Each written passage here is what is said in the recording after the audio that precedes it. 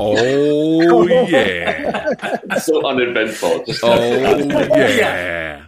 It is time. The intro is playing. The video clips are playing. The metal's playing. It is time to get pumped up, excited. Why? Because we're here to talk about movies, which is what we love doing. We're here to represent one of the greatest genres of all time: horror, exploitation, action, all that good stuff, and occasionally the documentary, as you will. That's right. Hanging out, Raven Banner's son. That's right. The newest logo that's moving on up, getting bigger, getting popular, oozing badassity. That's right. So we got some producers, directors, filmmakers from Raven Banner here today to hang out with us in the Movie Dojo. Hanging out. We got Michael Paszt in the house. What's going on, brother? How you doing?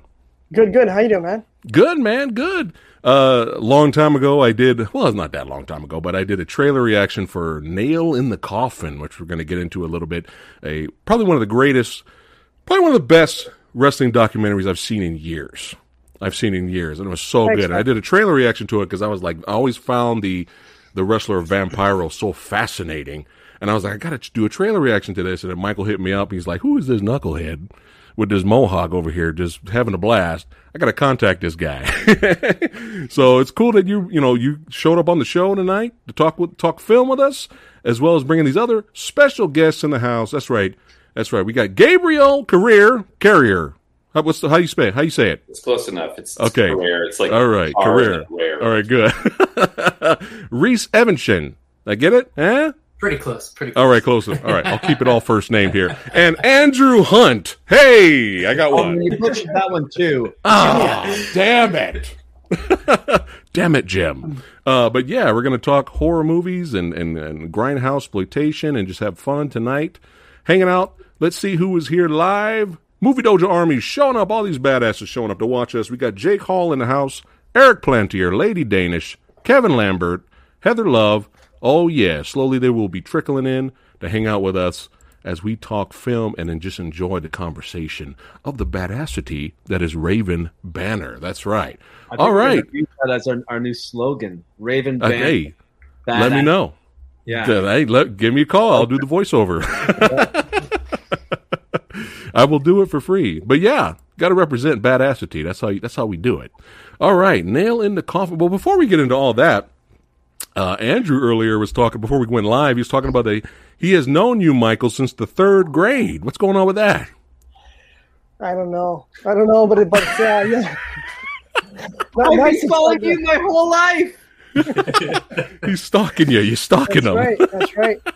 Yeah, he was the first guy I actually met in the playground too. So, and never looked back after that. So that's it. Any bullies mess with you? Andrew took them out. That's right. Yeah. That's right. Well, we came from the dog patch. That was what our part of the town was called, the dog patch. So the dog patch. Yeah. Nice. But let's talk about how you guys got into filmmaking. We'll start from Michael, and then we'll just go around. Let's do a little circle. Michael, what were some of your inspirations? I'd say probably comic books and nice. Comic books and metal and wrestling and all that stuff is my passion. Love metal. Exactly. Yeah, I love all of that, and love action films and music videos. And I think that's how my first foray into it was doing metal music videos. That was my sort of thing, and then eventually got into distribution, and then Andrew was working as well, in even though we went to school together, we ended up having these parallel careers, and we ended up coming together and forming Raven Banner with a third partner. Nice, awesome. Andrew, what were some of your favorite movies growing up? Well, for me, it was Cronenberg. Cronenberg, the fact that he's a fellow Torontonian, his movies were just, mind-altering, and not only did they have, was he exploring some really interesting themes, but of course they were just bizarre and entertaining, with the scanners and the head exploding and the Videodrome with the those tumors growing out of where the bullet holes went. Like, it was just so fucked up and cool. But the fact that this guy was from Toronto was a huge inspiration for me. Nice. Yeah. And like Mike, so I went to college for media arts and ended up directing metal videos back in the 90s, and that's how I cut my teeth. I don't know if you ever heard of a band called Monster Voodoo Machine, but I directed a few videos for them back in the day. Nice. When they were going around opening up for Marilyn Manson's first tour, so that was fun. Cool. And you getting your feet dirty, getting gritty, getting the knit and the grit before you start evolving, which is you got to start somewhere. It's pretty cool. Directing music videos, how cool is that? Back in the day, in the 90s, when you're working on music videos, it was awesome because they give you a budget and you can experiment all you want with lenses, and just doing, you had that freedom to be creative and cut your teeth on all that. So it was a great experience. Nice. The 90s was a great breeding ground for talent. When you look at propaganda films, David Fincher, Spike Jonze, Michael Bay, so many of these big directors all came out of propaganda films. They all started doing music videos and commercials back in the 90s. So in fact, we were talking to a project today, and the director attached to it is a big name director, and he got to start back in the 90s doing videos and commercials. So I don't know if that's still a breeding ground today because of the way that music, television, and all that stuff has kind of gone the way of the dodo bird, but it was great back in the 90s, man. Yeah, awesome. Gabriel. Oh, what movies? Yeah, what's some of your favorite movies or inspirations? I would say, it always goes back to the ones I saw when I was a kid, right? So, like, my dad would pick me up from school on a Friday once in a while. We'd go to the video store and rent a VHS tape. This was in the late 80s, early 90s. And, VHS tapes? What VHS tapes? What is that? A little cassette tape. Sorry, all those newbies the younglings that are watching. What is that? Yeah, so I would always rent, like, I was always able to get I was a kid, so I'd get Willow or something. Yes. And then he would get some rated R film. So when at night, we would watch my movie, and then I would go to bed. But my parents had French doors that were glass that led into the basement. So after I went up to bed, I would wait. And eventually I found out that I could see if I left the living room a certain way, the door a certain way, I would sit in the stairwell outside the living room basement, and I would watch what he was watching through the glass on the French door, like the whole movie. He wouldn't get up because he would fall asleep during it. So I remember seeing Predator 2 like that, Commando, Running, brilliant, all those crazy B-movie action movies just on this little glass thing. And Saturday morning cartoons, I would be smart enough that he would leave the tape on the kitchen counter. So I'd get up extra early, get the tape, go downstairs. And so it's just a whole melting pot of stuff, Awesome. I like how you think. Got to make it happen. Got to watch the good stuff. Reese, inspirations, favorite movies. What got you in the game? Oh man, I mean, I've had a love of all things films for so long that I don't really remember where it started anymore. I do know that I'm sure, like a million other filmmakers out there, my first love was Jaws. Yes. I want somebody to dissect that someday and wonder why specifically Jaws is the in for a lot of people. I'm curious what it is about it that gets people so enthralled with it. But I was definitely one of those kids. So I would say Spielberg was a big deal to me when I was a kid, and George Romero. Like, George Romero was massive to me when I discovered that at a very young age. I spent a lot of time alone growing up. My parents divorced when I was very young, so I had a lot of time to myself while my mom and dad were working their separate jobs, and I would just watch whatever movies I could and rent whatever I could, and there were no restrictions on what I could watch. So hence the George Romero at probably 6 or 7. It was Day of the Dead was the first one I saw. So, ooh, choke on him. Choke on him. Exactly. And I thought, like, what am I watching? Like, I shouldn't be seeing this. Like, what is this violation? People getting ripped in half. But from that point on, yeah, that was that really meant a lot to me. And I don't know, it's constantly changing my love of movies. Like, every year it's something new. I develop a new taste for something that I find, and yeah, that's awesome. That's a good thing. It's always good to have variety. Yeah. You're in an action movie kick. Oh, you're in a horror movie kick. That's what's so awesome about movies is variety. Exactly. But yeah, hit me up later if you get some free time. If you want to do a little Jaws video, come back here on the channel. We'll talk about some Jaws. We'll break it down. I always thought it was. I'm sure you guys heard this story already, but we love Roger Corman. We got a lot of love for Roger Corman, but he's fun. But when Jaws came out, Roger Corman said, "We're done." Yes, he did. Yeah. I don't know if you guys heard that story. It's a real interview. Yeah. Roger Corman said, "We're done," because he had the creature feature market. Huh. He had the monster market. Right. And then once Jaws came out, he's like, "That's it." He said that. Wow. Well, it's because they just took that formula and did it on a bigger budget and bigger scale, So yeah. Kind of really screwed with what they had. That's it's like funny. Star Wars, same thing too. So. Right. Go ahead, Michael. No, I was just saying, talking about the monsters and all that sort of stuff. I just remembered my early sort of punishment from my brother. My brother used to terrorize me. He used to babysit me at night, and he would watch the Universal monster movies. But he would make me turn my back against the TV, and he'd watch it loud. So I couldn't see it, and all I could hear was the creatures and sounds. And I was like maybe 3 or 4 years old at the time. So he would crank it up and watch these Universal movies and terrorize me, and I couldn't fall asleep. But then he'd turn it off, and then he would actually become the monster and then chase me throughout the house. Oh my God. I would hide in the closet, and I could see his feet coming by. Like it was like a movie. I was just terrorized, and I always thought about who is it that's where did I get this from, right? And it was from him, Oh man, that's hilarious. Well, I feel sorry for you. We're gonna thank him now for all that, right? Right. It actually turned into a positive thing later. Exactly. But yeah, older siblings, goddammit.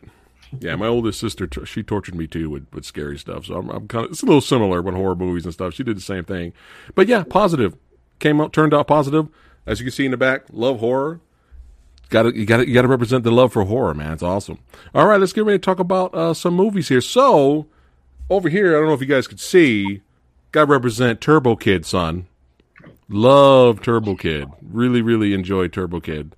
If anyone has not seen Turbo Kid that is watching right now, make sure you guys represent and check out Turbo Kid. It's a lot of fun. But congratulations, though, Michael and Andrew, for the success of Psycho Gorman. No, thank you. Congratulations. It's been awesome. It's been awesome. It's been a fun ride, and it's been wild. Yeah, it's like it's a cult movie that actually has a cult following now. Not like a failed cult movie where, like, for example, Snakes on a Plane, right? And the whole concept of Snakes on a Plane was like, this is the greatest thing of all time. Like, when we heard about it, we were like, this is going to be the greatest thing ever. And then, of course, we saw the little, Samuel Jackson screaming on the plane, I'm tired of these motherfucking snakes on this motherfucking plane, right? That whole scene, right? And we're like, this is going to be the greatest movie ever. And then we went to go see the movie, and we were like, oh, well, that happened. And it never really became a cult. It never really had this huge cult following, even though that's what they made the movie for. Yeah. But a lot of people love Psycho Gorman. I see people wearing Psycho Gorman shirts. Everyone's posting on, the FS Samurai Guy group page that they bought, the movie, and they love it. So, congratulations. That's right. Raven Banner representing here. I think it kind of, obviously, Steve Kostanski is a hugely talented filmmaker. And this was, how many times have we worked with him now, Mike? This was certainly our second feature of his that we released, because we released his first film, Manborg. Which, speaking of VHS, we're actually doing a VHS release of Manborg. I enjoyed Manborg. I liked Manborg. I thought it was fun. Yeah. So that VHS comes out later this month. That's our 10th anniversary special edition of that. But Steve is just such a super talented guy. He does all his own prosthetics and makeup, and he writes his own scripts. And he spent I don't know how much, almost 2 years making that film. So it was a labor of love for him. And it shows, man. When you watch it, it shows. Yeah. But congratulations for the success of the movie. Everybody's just loving that movie. But yeah, Michael, we'll go over to you and talk a little bit about your documentary here. Now, I already did a whole full panel conversation with two other fellow wrestling fans, and we had fun talking about the documentary because they were fans of it as well. But Nail in the Coffin, Movie Dojo Army chat that's watching right now, make sure you guys go out. Don't watch it, buy it. That's right, purchase it. That's right, it is fantastic. It's really, really, really good. And you can see, look at all, you got all the credentials right here, baby. That's right. Lot of good, positive feedback from fans and festivals. But now that I have the actual director here, let's go ahead and talk about it a little bit. How was the filming process of this?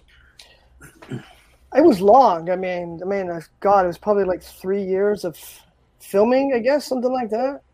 Okay. It was a small crew.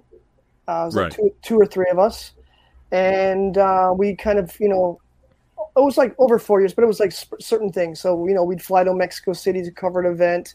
We'd fly to Los Angeles for a weekend to do something. So go up to Thunder Bay and visit him. And so it was over the course of a few years, of filming. But it was awesome. It was an amazing experience. Nice. Now I have to ask about this scene since I have you here. How scary was this scene for you? Like I was nervous watching it. I was like, oh shit, Karrion Kross, he's grabbing a chair. This is not good. Jeff Jarrett is going to die now. He is going to die. What's going to happen? So were you like freaking out, or were you just kind of like, oh, well, let's just let the camera roll, see what happens? I had never met Karrion Kross at the time, and he came walking into the room there, and he was pacing around, but he came in the first time I saw him. That's pretty much the image that I saw, and I was like, oh my God. Yeah, he's scary. And he had that look on his face, and like this is behind the scenes, right? This is behind the scenes, and so it's like okay, this guy's intense, and he's really the nicest guy ever. He's super cool, so smart. Like, I mean, he's a great guy, but he looks out for people, and he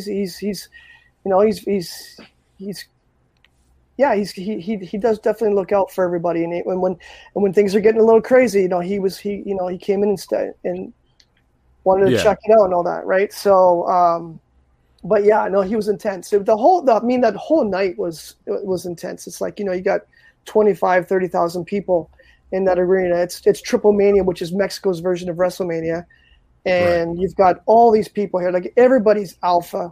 You know what I mean? Yeah. And they have so much ego and testosterone and you name it going there, and it's wild. And so we just got like parachuted into this scene, behind the scenes there, and it was like, and we're just be a fly on the wall, right? Just our whole thing was, okay, let's just follow Vamp. Yeah, we'll follow Vamp, and Drama will follow him wherever he goes. Because he's running the show there, right? So anytime there's something happening, we're there. And so I kind of liken it to, organized chaos. Yeah. Almost like prison as well too, probably, because he's the one that was protecting us. Yeah. But it's awesome. It was really cool. Nice. Yeah, it was a very fascinating story to watch, and you are right about Kross being a nice guy. Because at first I was like, oh god, this is not good. This is no god. And then later you see Vamp with him, and he's kind of trying to calm him down, and then he's like, calm down. He's like, he starts apologizing. He's like, I'm so sorry. I got a little heated. I'm so sorry. And I was like, damn, this Kross guy seems like a really nice guy. Just don't piss him off, right? But yeah, very fascinating story, and just the extreme matches that Vamp was in was just brutal, just really, really, really, really brutal. And him, living and growing up, wanting to be in some kind of entertainment business, which was interesting. He was like a roadie for a while, and then eventually he fell in love with lucha libre. But it was very fascinating, especially him trying to raise his daughter, which he really. He loved to death and really cared about her. And a lot of times with these wrestling documentaries or real life wrestling stories, there's so much on the road all the time that like Ric Flair's documentary and stuff like that. Like they're away from their family. You know what I mean? They're not there that much, and that causes a lot of conflict with the family, with the wife, and stuff like that. But he, like he said in the documentary, he's like, if she's got to dance, I'm going. If she's got a performance here, I'm going. I'm gonna, if I need to take her to take these lessons, I'm taking her. He really showed that he had a lot of love for his daughter, which was heartwarming, especially when you have the flip side of the documentary, which is just brutal, and him dealing with injuries, like all the injuries that he dealt with over the years. It was very, very, very fascinating, and it's definitely one of the best overall documentaries, wrestling documentaries that I've seen in a really, really, really long time. So phenomenal job, Michael. Phenomenal job, my friend. Thank you. Clap. The clap going there. There you go. He's just go, thank you. There you go. But yeah, chat, Movie Dojo Army, make sure you guys check out Nail in the Coffin, the fall and rise of Vampiro. Excellent. All right, Andrew, it is your turn, my friend. Let's get into it here. So, tell us about this movie right here. This poster looks badass. This poster looks bad. This screams samurai, buy me now, because you're going to get some badassity here. Let's talk about Sweet Karma. Well, if so that was my first film, first feature film. Basically, as we were talking about earlier, Mike and I were cutting our teeth on music videos and commercials, and we had kind of been doing different things in the film industry for a long time. And we bumped into each other probably, 2007, 2008, and said, let's fucking finally do something together, because Mike had been working for another company, doing acquisitions, and I was working in television. And then with our third partner, another buddy of ours from high school, we came together and we came up with this concept, Sweet Karma, which is, very much inspired by films like Miss 45 and They Color One Eye. And we basically, I put a second mortgage on my house, on my condo. I'm still living in it, so that turned out well. And we made that film for $100,000. And that was essentially the birth of Raven Banner. Because then after that, we took it out and we sold it ourselves, and we started selling other Canadian filmmakers' films and then other international filmmakers' films, and Raven Banner was essentially born out of Sweet Karma. Love it. That's an awesome. That's an awesome story. But yeah, that looks like. I mean, is there tons and tons of action in it, or it's kind of selectively spread out throughout the film? It's selectively spread out throughout the film because, of course, when you have $100,000, you can't do a lot of action sequences. But we did our best with it. And for those of you who buy the Raven Banner release of Spare Parts, you might just find a hidden Easter egg that might allow you to watch Sweet Karma. All right. That wasn't very subtle, was it? There might be something there. Yeah. Buy the movie first. Buy the movie. But yeah, that's cool. The beginning of it all. But yeah, the poster looks badass, and there's a lot of positive feedback I was reading about the film as well. And speaking of positive feedback, Spare Parts, baby. Oh yeah, we're gonna get into it right now. Positive feedback. Fans are digging it, and all I had to do really was just look at the cover. That's it. I was sold. Like, no, there's no. Am I gonna watch it? It's when I'm gonna watch it. That's what this is. All right. We got some eye candy. We got some badassity. We looks like we got some Royal Rumble in the background. We got some weapons. I mean, come on. Let's talk a little bit about Spare Parts. I did enjoy it, by the way, if you were wondering. Well, yeah, like this type of movie right here, this is for, you know what? Get the beer, get your buddies together, get the pizza, get the popcorn. It's midnight, baby. It's Grindhouse horror movie midnight viewing, son. That's what this is for. That's the audience that this movie's for, which is me, by the way. But occasionally I'll watch a documentary or two. I make myself look smart. but yeah. So let's talk about Spare Parts. I will do the best I can to not go into spoilers because I want the Movie Dojo Army to check it out. But yeah, the Grindhouse audience, exploitation, horror, badassity, fighting, heads getting bashed in, son. That's what I'm talking about. Give you that adrenaline rush. You know what I'm saying? How many movies you go see and you're just like, now as good and as critically acclaimed as Get Out is, critically acclaimed Get Out, right? Mm-hmm. It's well acted. It's an entertaining flick. But at the end of that movie, I felt like Get Out gave me blue balls.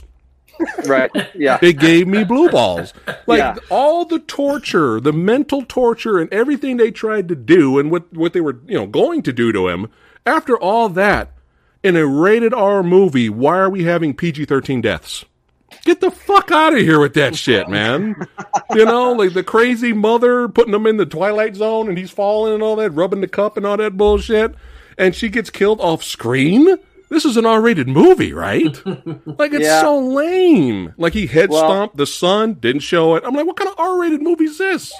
Blue balls. I want head stomp that was in the movie Drive, son. But Ryan Gosling just, then I would have been like, because I was already invested in the story, then that would have been a little highlight, a little bonus where I was just like, yeah, fuck yeah. Get Out did not give me the fuck yes. It gave me the...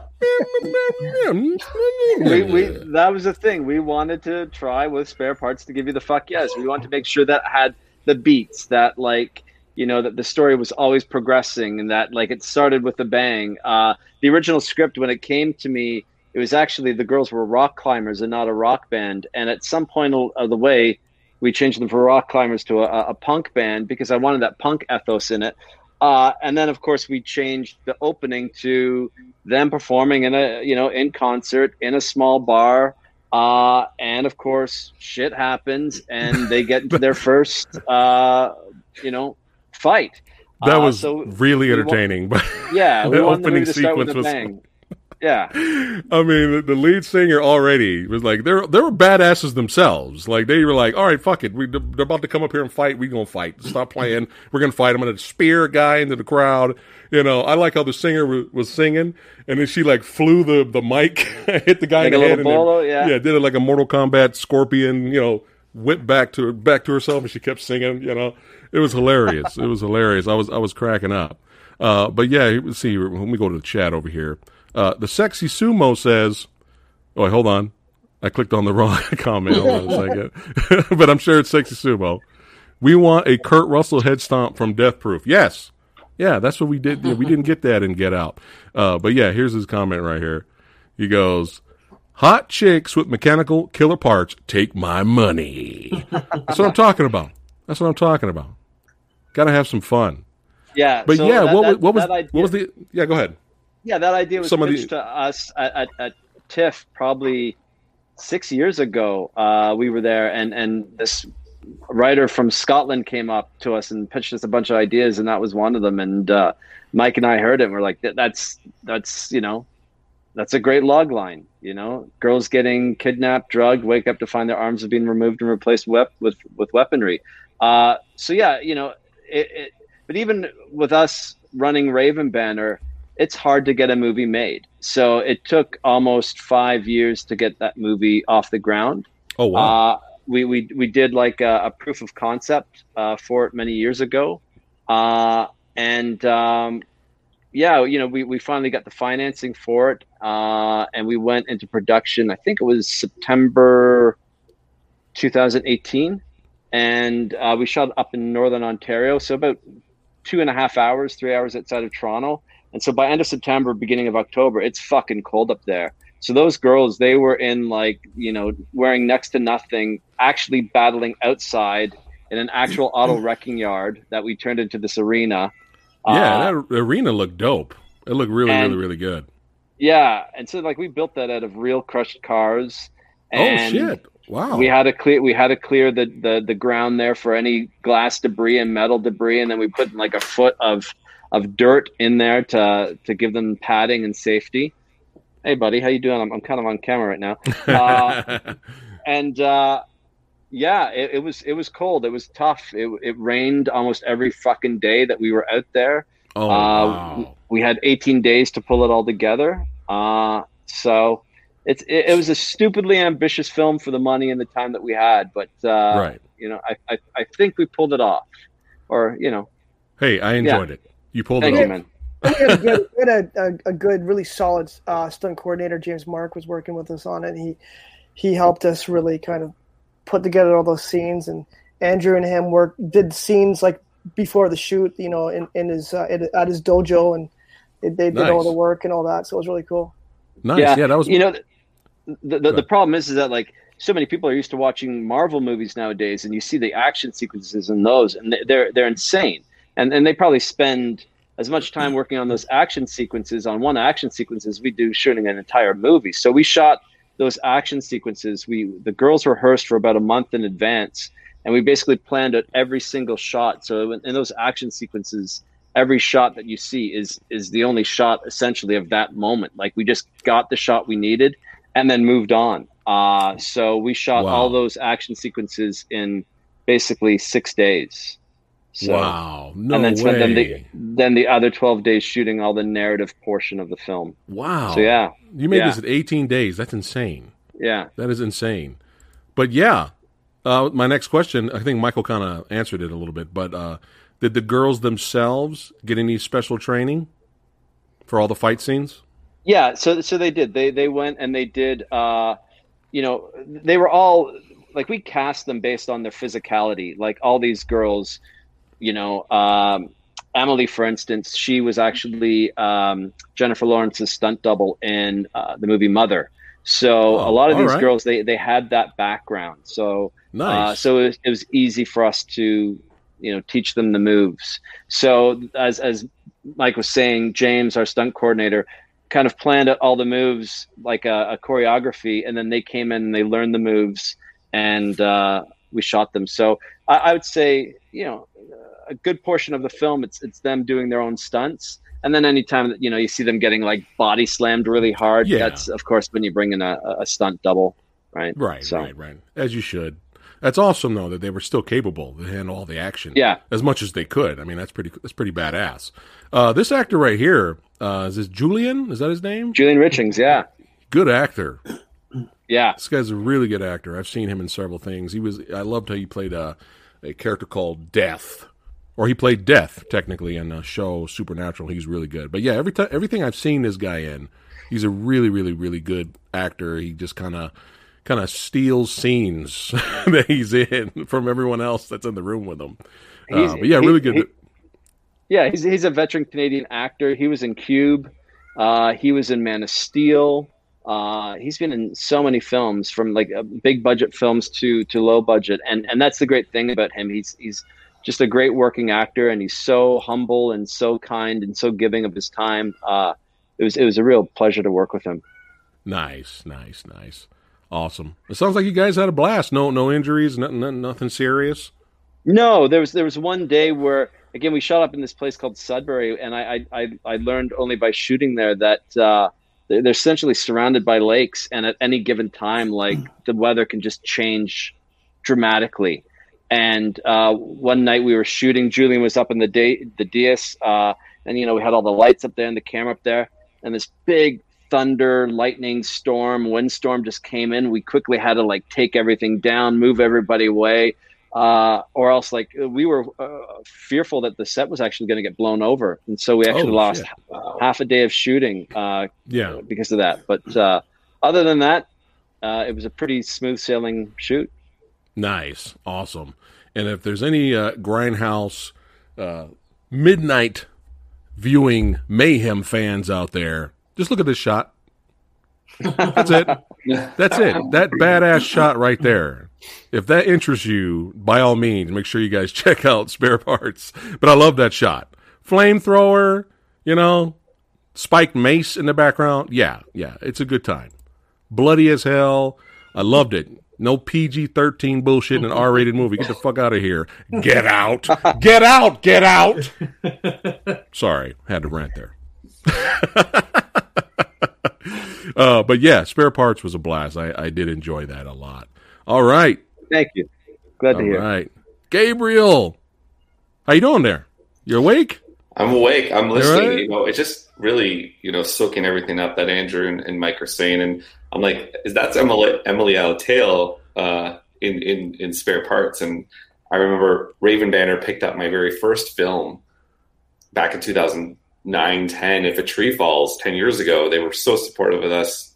Still nobody's, and Emily was like in the first 5 minutes of that film. So it's amazing to see her progress, and now it's like in these crazy big grindhouse movies as a stunt and doing all this crazy stuff. So it's a trip to hear all these stories. I'm just sitting back, chilling, listening, soaking it in. Yeah. I mean, it's a fun movie. It's a fun movie. But let's talk about your movie. Well, that's the wrong one. That's the wrong one?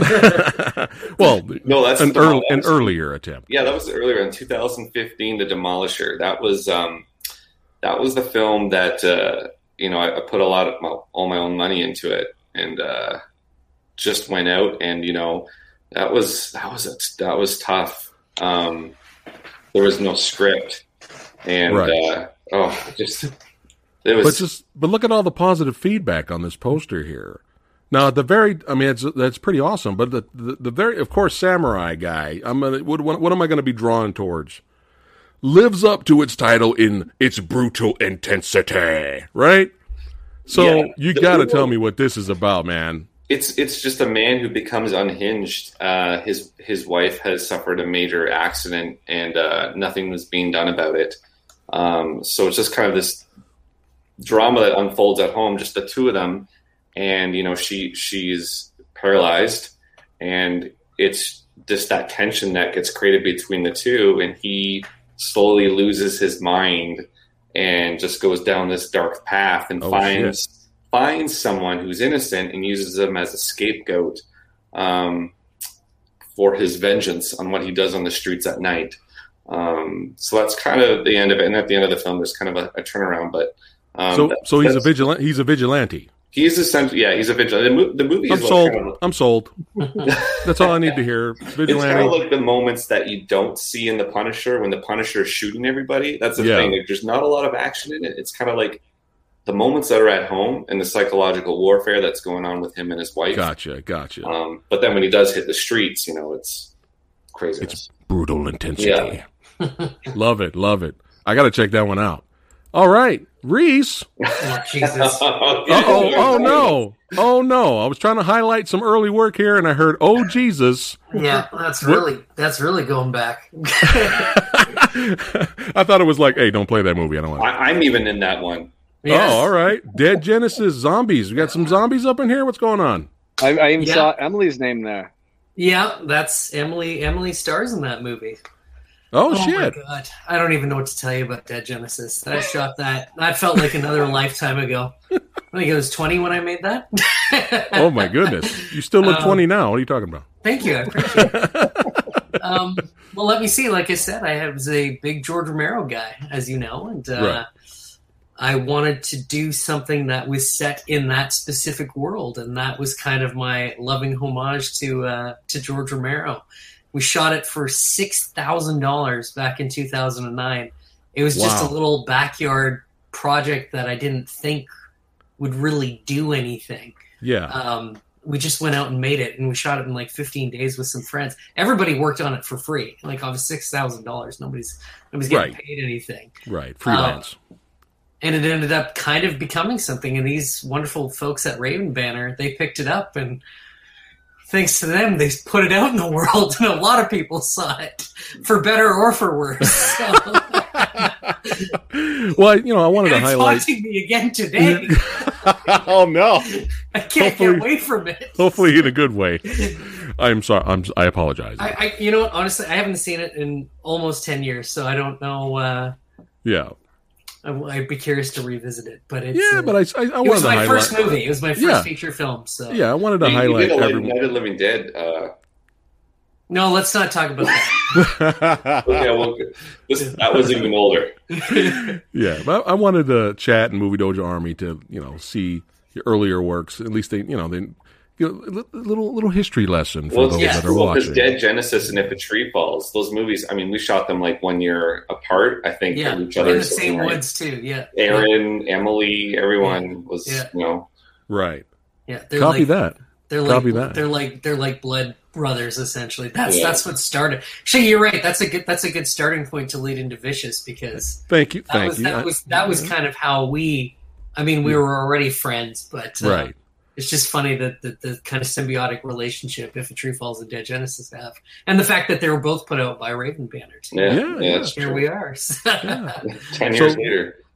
Did you guys plan on, hey, let's do a movie together, let's do it, or just kind of just fell into you guys' hands? You're like, let's knock it out together, or did you guys? I want to work with that guy and do a movie. Yeah, it was a little bit of everything. I mean, we've worked on each other's movies in some capacity. And we're usually acting in each other's movies for better or for worse. And acting, we'll call it that. Yeah. And I mean, we've been friends for over 10 years. I mean, we always meet up and we talk about movies, and we've been wanting to do something together, and we always joked about it and teased it, and nothing ever really came out of it. And then finally, after the release of 2 different features we did a few years ago, we're sitting in a food court, and Gabe's like constantly pitching stuff, and he's always pitching. And sometimes I just like glaze over as these ideas fly past me. But for some reason, this specific idea that would become For the Sake of Vicious just hit me right in the face, and I was like, "Oh, that's kind of cool. Would you mind if I wrote that?" Because I thought maybe I'll write it for him. And then it's something he can go make. Gabe, you start talking. I'm talking too much here. No, that's pretty much it. And then he wrote it, and I read it. It's like, let's go shoot it, and we wasn't like that. But I liked the first draft, and then that's when Raven Banner came on board. Because as you learn as independent filmmakers, is just don't go out and take the first script you get and go shoot the film. Get some input by people who know how this stuff works, right? And it's like, let's bring it to Raven Banner and get their input on it and whatnot. And they were on it day one essentially. James and then Abby as well, the other 2 producers. It was this kind of a nice big circle group of everyone kind of moving it around, but it was essentially it was the same script, pretty much. Right. Like some things changed. Like the original concept was it took place during a summer. Okay. In the summer during a blackout, kind of just like that. There's a movie in the '90s with Elizabeth Shue called The Trigger Effect, and I kind of remember that. I'm obsessed with that movie. I don't know why. It's so good. But yeah, it was great. Nice. So here we go, baby. For the sake of Vicious. That's right. Love the poster. Nothing good this way comes. Love the tagline. And again, positive feedback. A lot of positive feedback here. But I'm going to be honest with you right now. Samurai don't bullshit. Samurai don't bullshit. I don't care who's a guest here. All right. Samurai's always honest. Okay. I fucking hate it. No, I'm just kidding. Okay. This movie was phenomenal. It was phenomenal. Actually, let me rephrase that how Samurai usually says it. This movie's not phenomenal. It's fucking phenomenal. That's right. These kind of movies, this is my shit. Where it's just a few characters in one same location, and the acting, performance, the hard task of the task that you guys had to complete of making it suspenseful, have that tension building and rising through the storytelling, and making it. I'm trying really hard to not spoil anything here, but I have a term here on the Movie Dojo. It scratches the itch, okay? And it does. Either it's an action movie and the action's amazing in there and I'm losing my mind. It scratches the fucking action itch. This did it for me for horror. Like, I really enjoyed this a lot. Like, I went in blind. I didn't watch the trailer. I didn't read the plot synopsis on IMDb, which I highly recommend chat and Movie Dojo Army that's watching right now. Do not click the trailer. Do not read the plot synopsis, go in blind like I did. It's a better viewing experience. We don't know what's going to happen, okay? And it's going to be hard to talk about this without, even with these screenshots. I don't even want to show these screenshots because I want to highlight some things. I want to spread the word because I really want the Movie Dojo Army to go out and check this movie out. And I love the panel of guests that we have today and the 3 different films, 3 different flavors. It's awesome. This is why we're here. We love film. We love talking about it, and you guys love making it. And yeah, so for the sake of Vicious, really, really badass. So I'm gonna let you guys do the best that you can, to explain the plot without spoiling it, and we'll go from there. Well, I mean, you kind of said it there, Samurai. I mean, we don't in our ideal world, we don't want anybody to see the trailer. That's true. That's true. Either. Okay, I'll do the best I can. Andrew go, sell your movie for the love of God. All right, I'm going to click on some of these images. You can talk about the filmmaking process and the actors and all that fun stuff. But yeah, without spoiling anything, right at the beginning, when the nurse gets home, I was on the edge of my seat. Good. I was on the edge of my seat. I was like, oh shit, what is going on here? Like, what is happening? Like, wait, what the fuck is going on now? Like, what is going on with these with this character, these characters? But somebody, without spoiling anything, has got some major beef. He's got some major beef. He's got an issue. He's got a problem with somebody. And it's with this character right here. And all the actors in this movie did a really good job selling it. And again, these type of movies, they're hard to do. People think it's easy. It's just a couple characters hanging out in one set. It should be easy. It's hard to do. It's hard to make that compelling. You know what I mean? It's very hard to do. That's why 12 Angry Men is one of the greatest movies ever made. Absolutely. And you wouldn't think Samurai Guy, that'd be up my alley, but I love that movie. And it must have been, imagine trying to sell that now. Hey, go to Universal Studios or a big production company. Hey, 12 guys talking in a room, the movie. Yeah? You like that? It's probably not going to work, right?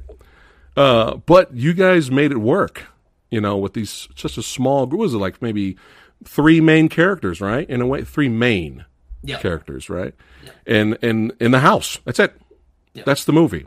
That's it. But without spoiling anything, other characters appear, and cinematography was really good. You know what really stood out to me, especially in Spare Parts 2, I forgot to mention it earlier. I really like the soundtracks.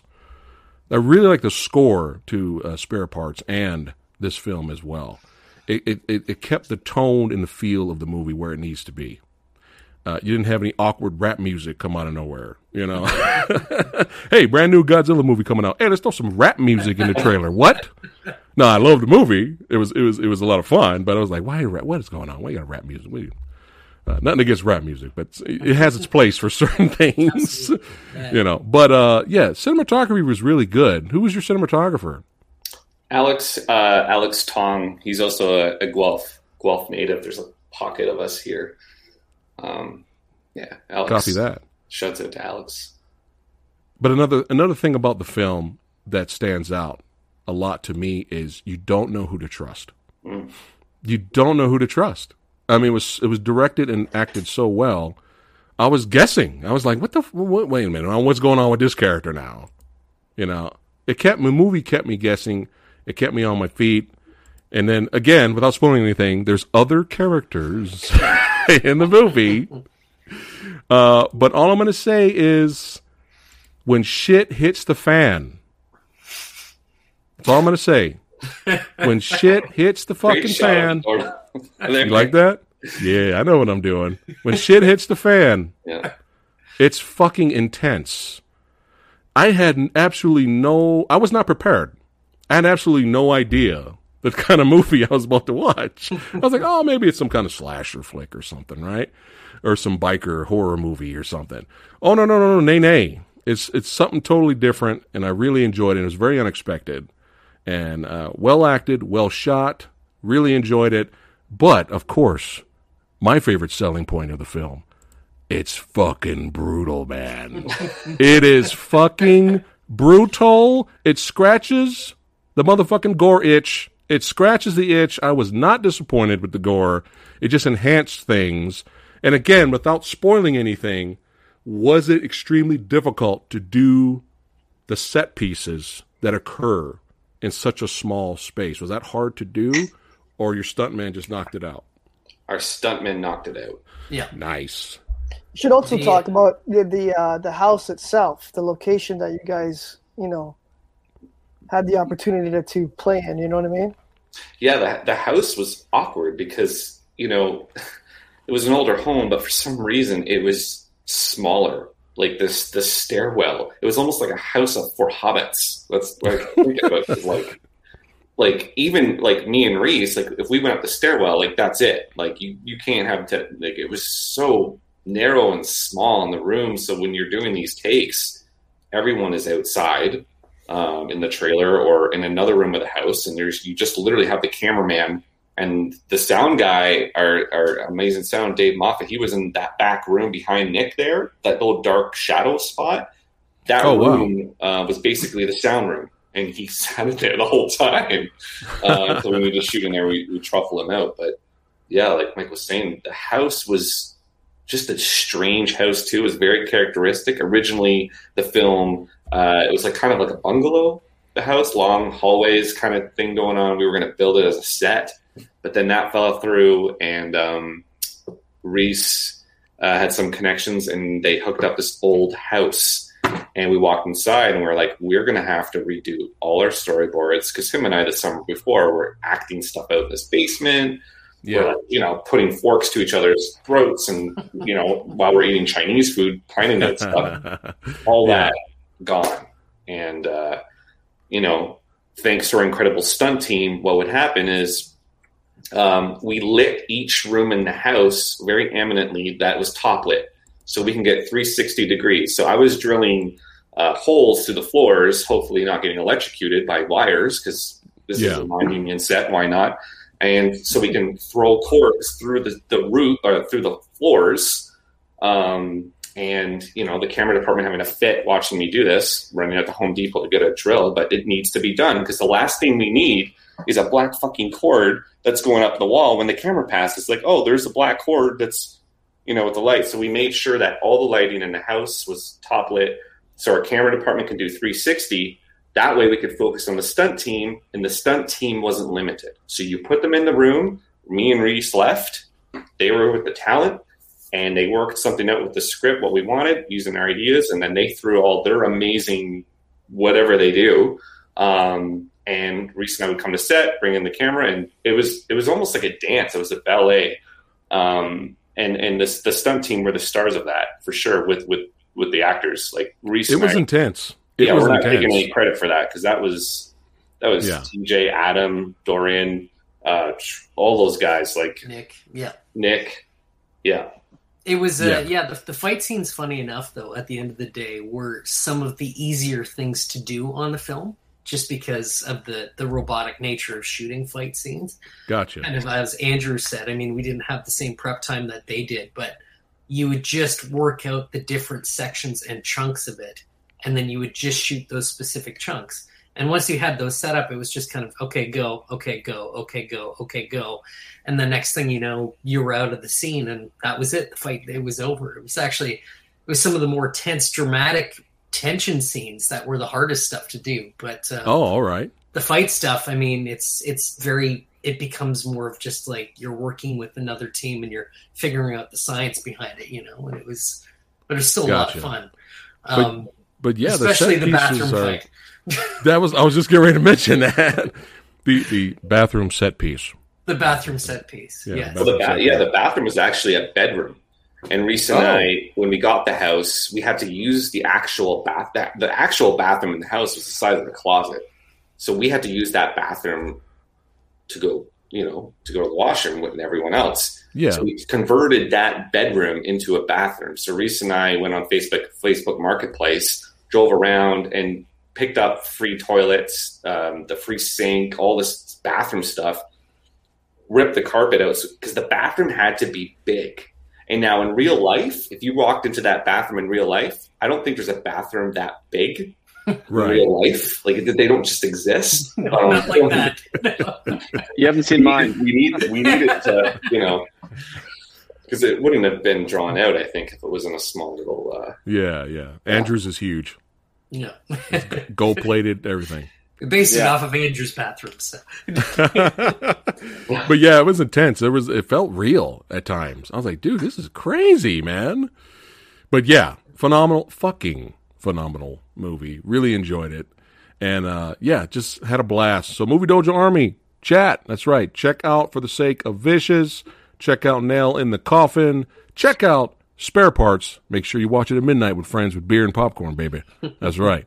But yeah, I enjoyed all three of these movies. And now, I don't want to keep you guys too long, but what's coming out next? Future projects, plans? What do you got going, Michael? We'll start with Michael.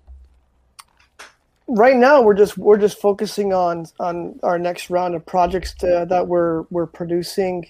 For myself, I'm just looking for that next idea, because when you make a doc, you're going to live with it for 4 or 5 years, so you better like it, right?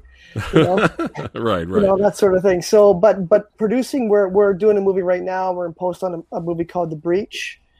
That's very exciting. So that's should be ready maybe by the fall. So that one's good. Any tidbits, or we can't talk? Andrew, you want to tell a little bit? Sure. That one came to us quite a few years ago, but basically I'm working on my new film right now called The Fight Machine, which was written by a guy by the name of Craig Davidson, who wrote a movie called Rust and Bone. Craig also writes horror novels under the name Nick Cutter, and he wrote a book called The Troop, which is a very popular book, and James Wan's company is in development on that one.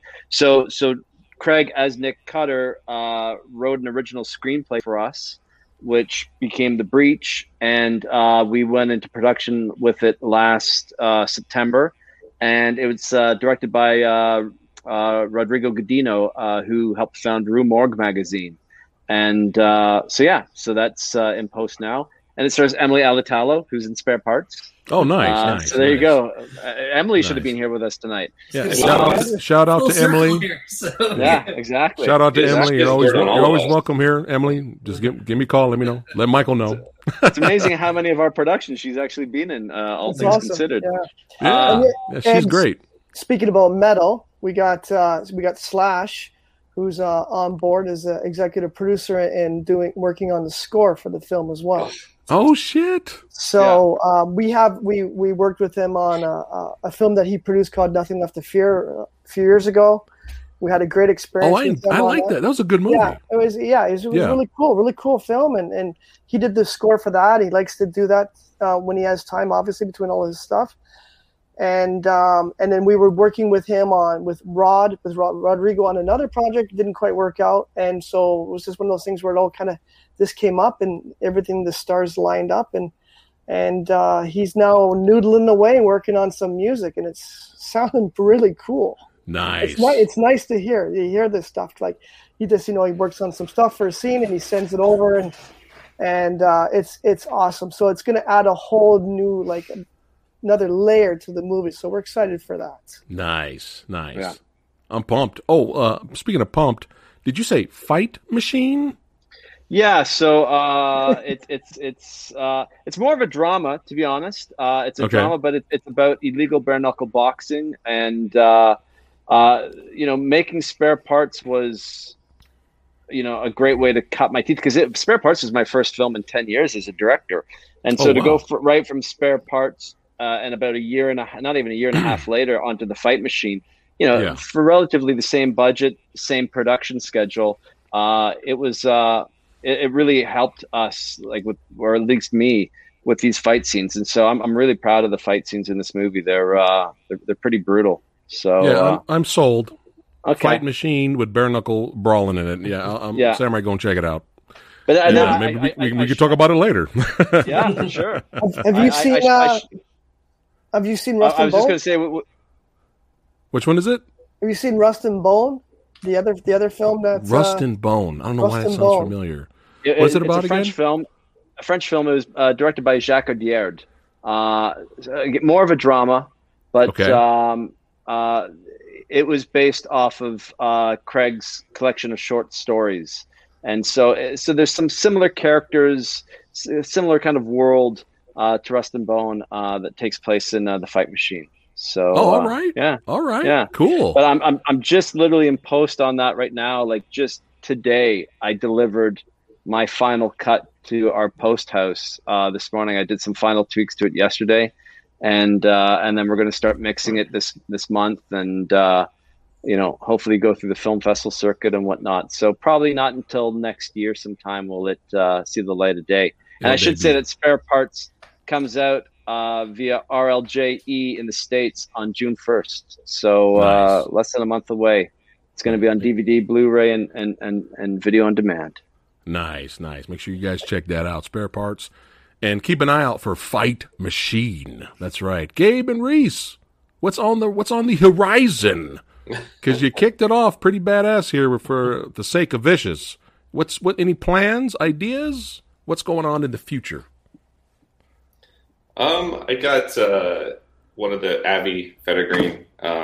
He's kind of developing a project with us right now. It's a crazy, I guess I could just say it's like a crazy creature feature monster type film that's a completely different vibe and twist. I haven't seen anything out there like it. I really like it. So Nice. with that, and then there's a few other things that, probably can't say, but there's more in the pipeline. Yeah, you can tell me off the air. You can tell Yeah. me. I'll I'm looking at creature feature sold. Creature feature, I'm sold. Reese, Yes. anything coming out? Any plans? Any ideas of what you want to? Much like Gabe, just kind of developing some stuff on the side. I saw last week that George Romero's wonderful wife, announced that before he passed away, he had written a outline for his final zombie film, Twilight of the Dead, that's looking for a filmmaker. So now I have a mission in life. I need to be the guy who directs Twilight of the Dead. I'm just saying it here.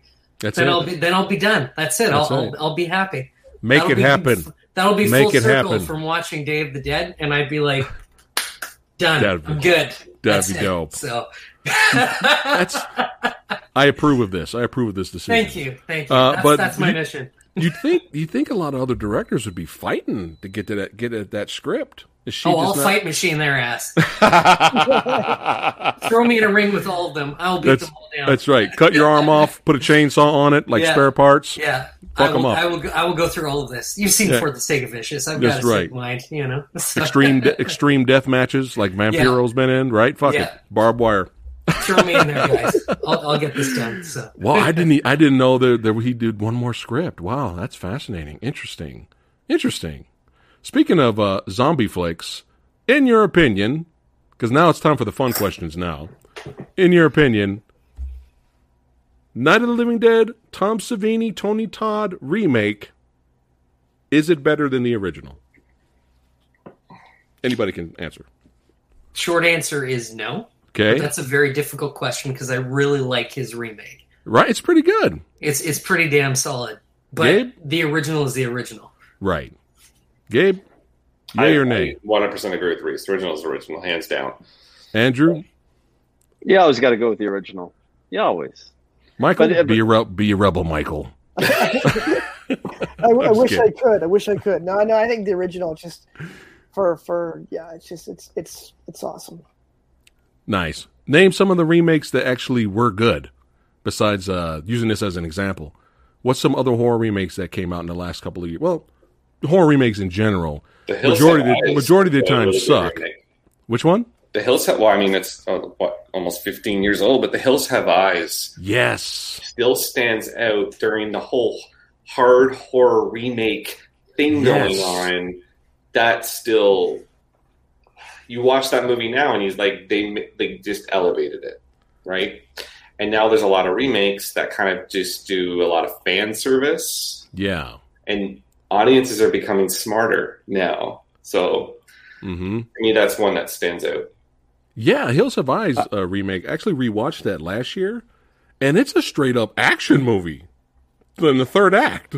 People getting tackled through walls, fighting with weapons. Like it was a pretty badass action horror flick in a way. That was the film where Reese and I always talk about this when we watch movies. Go, oh, they get there, but they don't. That's the film where they went.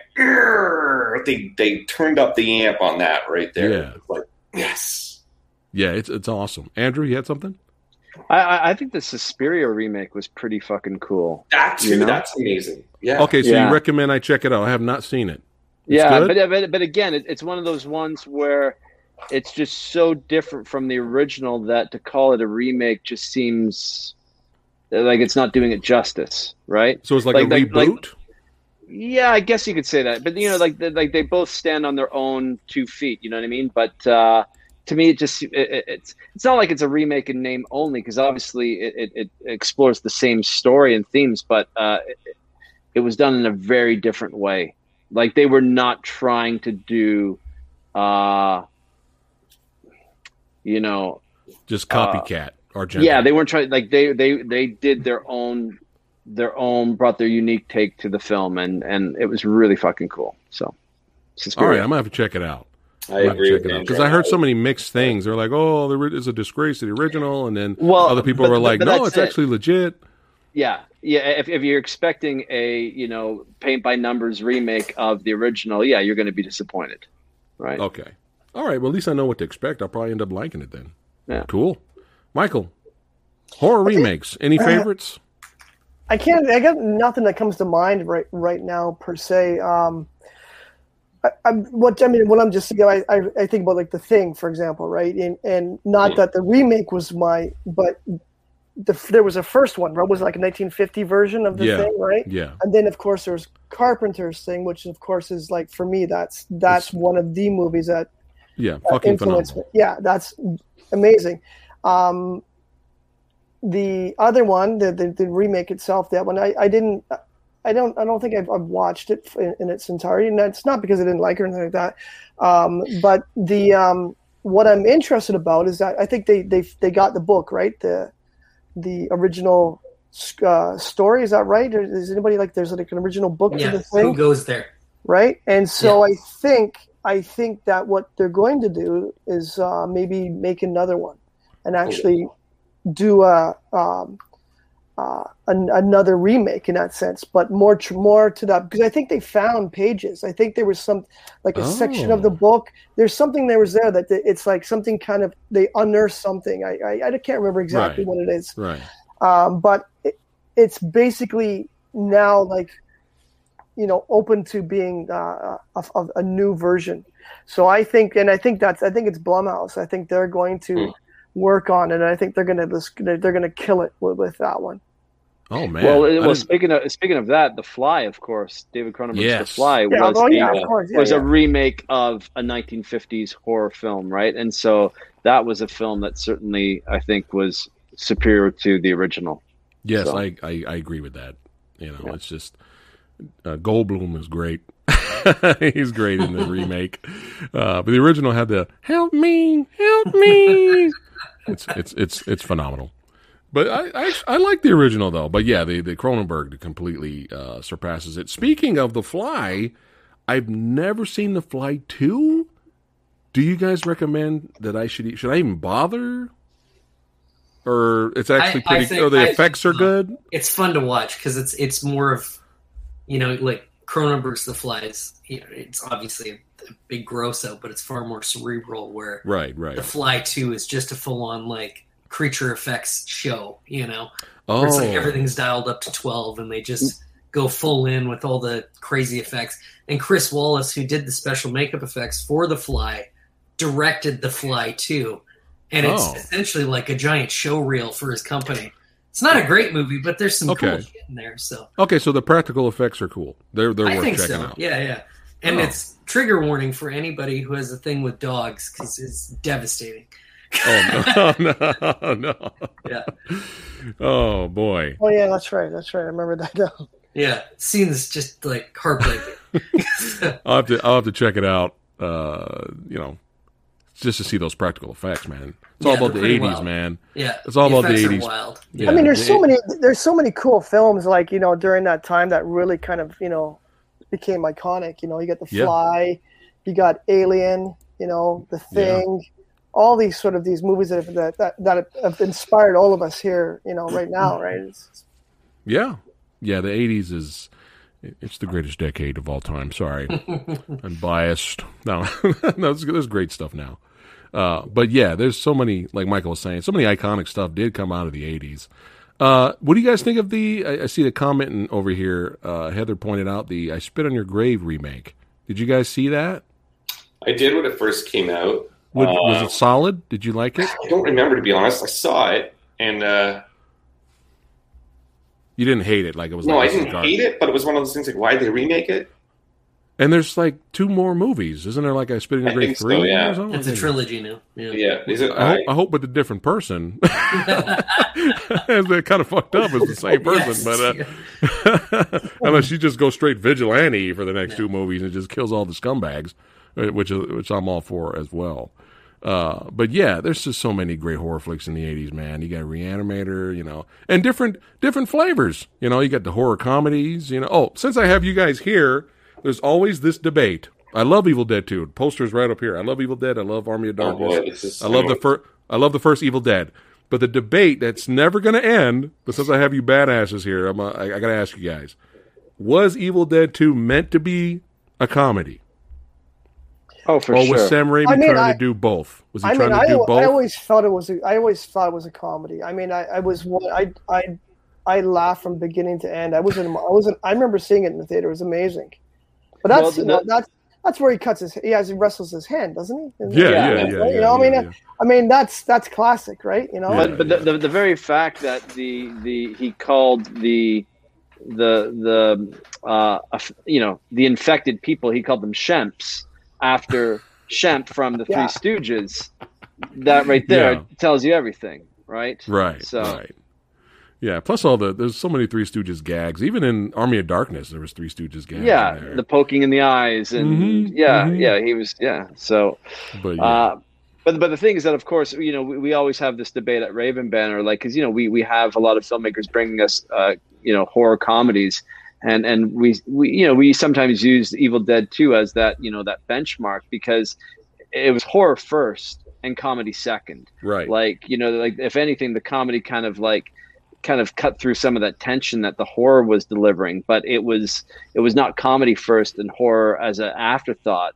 The horror was first and foremost in your face, and you kind of laughed at the uncomfortable, fucked up, you know, nature of the situation, right? Right. So you're finding the comedy in the horror itself. Right. Thoughts on the remake? The Evil Dead remake? Uh-huh. Oh, it's awesome. I liked it. The director took it and ran with it, and that's what was really awesome with it. I'm kind of surprised they didn't do another one.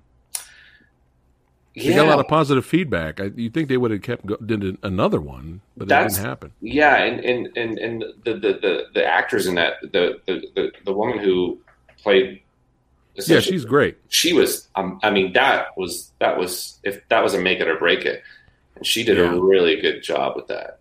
Yeah, Hollywood is funny that way. They I think when they put expectations on something, they expect it to do like big numbers, certain numbers, and if it doesn't hit those numbers, then that's it. They just, you know, the Judge Dredd, the new Judge Dredd movie, and also executives are constantly changing guard there. That, like, you know, the person who greenlit it maybe is no longer in that position of power, and the next person comes along and says, "No, I don't want to fucking continue that, you know, series." So I think it's hard, town, man. It's definitely because it's hard because it's when you're in Hollywood, the person who makes those decisions, nobody wants to take a risk all the time, because if they take a risk and the movie if something doesn't work, then they've lost their job, right? So it's hard. And that's why when most people do rewrites, you know, if they hire people to do rewrites, like they feel they have to do significant amount of work to the rewrite, because, you know, otherwise they're not being paid their worth their money, right? You know, right. And so you get people who just keep on rewriting, and just because, and so it takes something for where it was good at one point, then it gets really messy because they've hired 5 people to rewrite it when it might not have needed that, you know. But it is a bit like Andrew said. And that was produced by Raimi's what is it, Ghost House Productions, right? And I have to say, I don't know what they've come up with lately. Like for a while there, they were coming up with a lot of projects, film after film, and I think they've had a bit of a dry spell lately. So again, maybe they've lost their green light status at whatever studio they were with. Who knows? We're certainly not Hollywood insiders up here in Toronto. Right. So yeah, we're just having fun speculating. But yeah, similar to despite what people think about the Friday the 13th remake, it was a hit, and there was no follow up. It's weird. Somebody said there was rights issues. Did you guys hear anything about that? Oh yeah, there's that whole. Mm-hmm. Is that why we never got another one? It's just strange. It was like a big hit, and then we never saw. You know how Hollywood is. Like even the video game for Friday the 13th, I think even ran into legal issues over the last few years. That. Yeah. So I'm not sure. I think there was a moment there a few months back where things started to get cleared, and then I think now they're kind of. Gotcha. Who knows? Gotcha. Well, all right. Did Candyman come out yet? Like no. I know that they've done a reboot of Candyman. They're redoing Hellraiser. They're redoing Firestarter. Wow. There's a lot coming out. So. Oh God! Good luck. I'd be curious if a new Nightbreed. Good luck. Nightbreed sequel. Really? That would be cool. Keep the first one. Right. I think the Hellraiser movie is going to be pretty badass. Oh, good. Yeah. Based on who's attached to it. Yeah, it seems promising. Oh, good. That's good. Because it's like, ooh. And same with Firestarter. The Firestarter one is actually shooting up here in Canada. I think they start next month, and it seems promising. So. All right. Well, that's good to hear. That's good to know. Definitely. So to flip the script a little bit, different genres, favorite movies besides horror. We already went over through the horror, action, comedy. What's some of your other favorite movies, Michael? True Romance comes to mind. Yeah, that's getting a 4K release soon. Yeah, I just revisited that the other day, and I was like, man, is such a great movie. It's a great movie. Did you would you have preferred the alternate ending? No, I think no. I mean, which one is the alternate ending? Where she gets away? Yeah, she gets away with the money and it's just her. She kind of turns on Christian Slater. I was like, whoa. Yeah, I remember that now. I kind of like it the way it was. Yeah. Andrew, any other type of favorite genres? Movies? Listen, I love a good Will Ferrell comedy, but one of my favorite films in my top 10 is a movie called Searching for Bobby Fischer. I don't know if you ever saw that one, but great film. And for those who are into the Queen's Gambit, they should definitely check out Searching for Bobby Fischer. It's a cool film about a young 10-year-old boy. It's based on a true story, too, of a young 10-year-old boy who becomes he ended up becoming a chess master, I believe. So yeah, right, nice. Very cool. I heard a lot of good things about that movie and Queen's Gambit. That's on Netflix, right? Yeah, correct. Yeah, I heard that was phenomenal. Gabe, yeah. There's a movie that no one knows about, and I rented it at a blind buy way back at Rogers Video just because of the cover, because I was really into punk rock, and it's a Belgian film called Ex-Drummer. And how I heard about it is that apparently one of the programmers at TIFF wanted it, and apparently no one wanted it, but he got his in with it, and it played TIFF, and apparently it's bonkers. It is one of my favorite films. I have the soundtrack. I have the couple different DVDs version. It is so weird. It's like if you like Train Spotting and kind of those like real kind of I don't even know what kind of film it is. It's its own genre. Mike, you're nodding. Have you seen it? Yeah, I saw it. Yeah, years ago. It's awesome. It's wild. What's the name again? Ex-Drummer.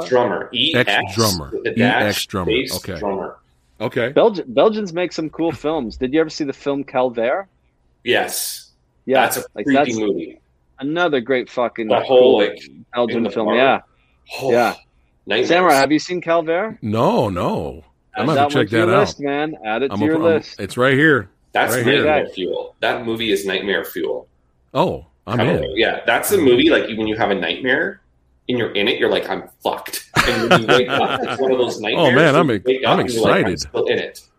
I'm excited. I haven't seen a horror movie that scared me since. It's not like scary, like ooh. It's like it's like tension. Yeah, putting you in that situation and just going creepy feeling. Yeah. Yeah. Reese. Yes. Favorite movie that's not horror. Some of them, besides Jaws. Horror. You already said Jaws. Yeah, I think one of my comfort flicks is 1980 Arthur with Dudley Moore. Huh. Absolutely love it. I don't know what it is. I think it's hysterical for one, but it's got one of the best performances from Dudley Moore. It's really interesting as the writer and director of it. It was the only film he made. He passed away shortly after, and it's like this amazing comedy. And it's they made a horrible sequel to it called Arthur 2 on the Rocks. Don't ever watch it. But I highly recommend if somebody's looking for a little something different. I really, really, really love Arthur. So, all right, cool. That's my comfort movie. Hey, nice. We all when have I'm not them. watching, zombies and stuff. One of my comfort films is The Warriors. That's Oh right. yeah. Love it. And I never knew that the iconic Warriors come out to play was an ad lib. Yeah. I didn't even know that because the director went up to the actor. He's like, all right, so they're waiting over there. So I want you to do something to kind of creep them out, something weird. And he grabbed the 2 beer bottles in the back of the seat and did the whole, that was it. It was ad lib. I was like, what? That ad lib is used and sampled in so much hip hop. Yeah. It just fits. Well, look at Travis Bickle in Taxi Driver. The "Are You Talking to Me?" That whole thing was ad lib, yes. right? So some of the, or even Dustin Hoffman walking in Midnight Cowboy, walking across the street and getting cut off by a actual cabbie, and he's I'm walking here. That was ad lib. That was ad lib. Yeah. Oh shit! Some of the best movie moments were the most authentic ones, right? The ones that were ad lib. Yeah. So yeah. I just heard the Thor movie was when he says it's a friend from work. Yeah. I heard that was ad libbed. Oh, nice. Or Thor thrown in there at the last moment. Nice. And Thor Ragnarok? That's hilarious. Yeah. All right. That's still the best Thor movie, in my opinion. One of the best Marvel movies. It is. Thor Ragnarok. It's phenomenal. Plus, Taika Waititi, one of his inspirations for making the look of the film and the feel of it was Big Trouble in Little China, which is one of my favorites of all time. I just love that movie. The movie that was so crazy even for the 80s. Because the 80s did everything insane. That's why the 80s is awesome, because all the different risks they had to take. And when Big Trouble in Little China came out, people in the theater were like, what the fuck is this? Is this a horror movie? Is this an action comedy? Is this fantasy? What is this?